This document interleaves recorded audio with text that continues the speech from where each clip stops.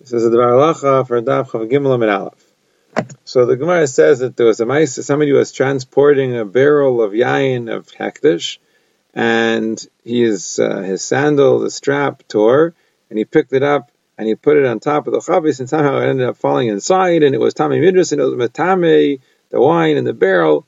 So they were geyser not to do that anymore. So shaila, if what he put on top of the barrel was the sandal or the strap, but whatever it is, it's mavur that even after the strap tore, it was still tamei. Now Taisos asks, because regarding tumah, something needs to be considered a kli. When it's not a kli, so the tumah goes away. And he brings a raya from the Gemara in Shabbos Kuf Yud Beis. The Gemara says in Shabbos Kuf Yud Beis, but Aleph Abaye was standing in front of Yosef, and the strap of his sandals tore, and he asked Yosef, what do I do? And Yosef said, just leave it. So you see that on Shabbos it's muksa.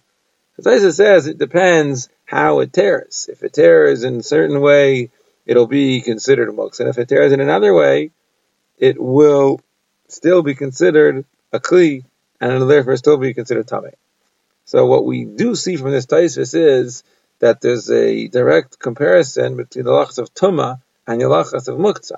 If it's considered a kli, l'gabi hilchas tumah, then it wouldn't be considered muksa. And if it's considered muksa, that means it shouldn't be a kli l'gabi hilchas tumah. Now, the makar of this is a Gemara in Shabbos Kuf Chav Gimel Amid Aleph. The other Gemara is talking about a needle, a machat shenitla charara oy uksa, a needle that the eye of it or the point of it breaks off.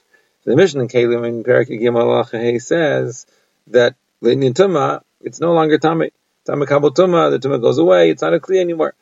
Whereas in Shabbos, in the Kuf Chav Beis Amid Beis, the Mishnah seems to imply that since it's useful to taking out a splinter, so therefore it wouldn't be muksa. So there's a chiluk between hilchas Shabbos, meaning hilchas muksa, and hilchas tumah. For tumah, you need a kli ma'isa, a kli that's useful to do some kind of a malacha with it. And when the eye of the needle, the point breaks off, it's not right for sewing anymore. It's not a kli. But in hilchas Shabbos, it just needs to be useful for something. So here it's useful to take out a splinter, so it's not muksa. So according to Abaye, there's a difference between hilchas tumah and hilchas muksa. But Rava says no. Hilchas muksa and hilchas tumah are the same. The Gemara asks in Rava because there's a mefurish brayso that says that a needle, whether it has an eye or it doesn't have an eye, it's mutter to carry it on Shabbos, even though there's an afkamina that if it doesn't have an eye, it's not going to be considered tamei. It doesn't matter the Gabi Shabbos. So you see clearly there's a chiluk. So Abaye answers on the behalf of Rava that the brayso is talking about a needle that you're in the process of making it. You've made the needle to the point where you're about to put the eye into the needle. And at that point, since sometimes you might decide just to leave it that way and use it like that, so therefore, l'inyan Shabbos, it's also considered a kli.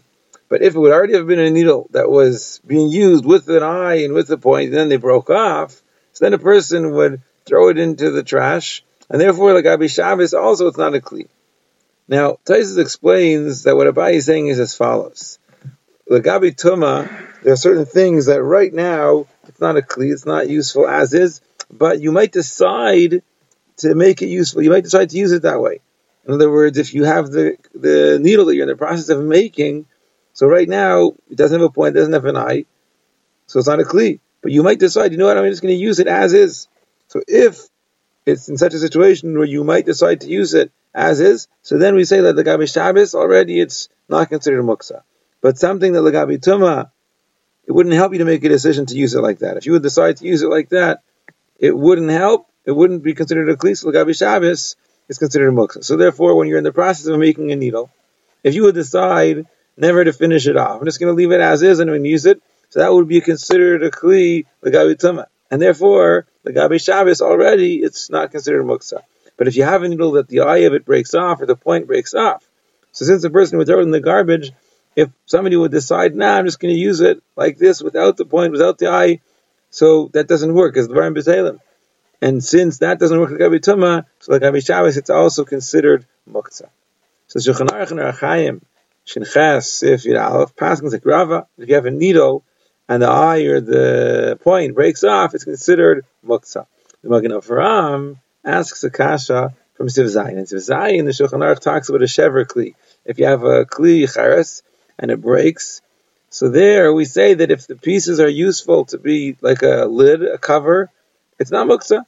since it's still useful.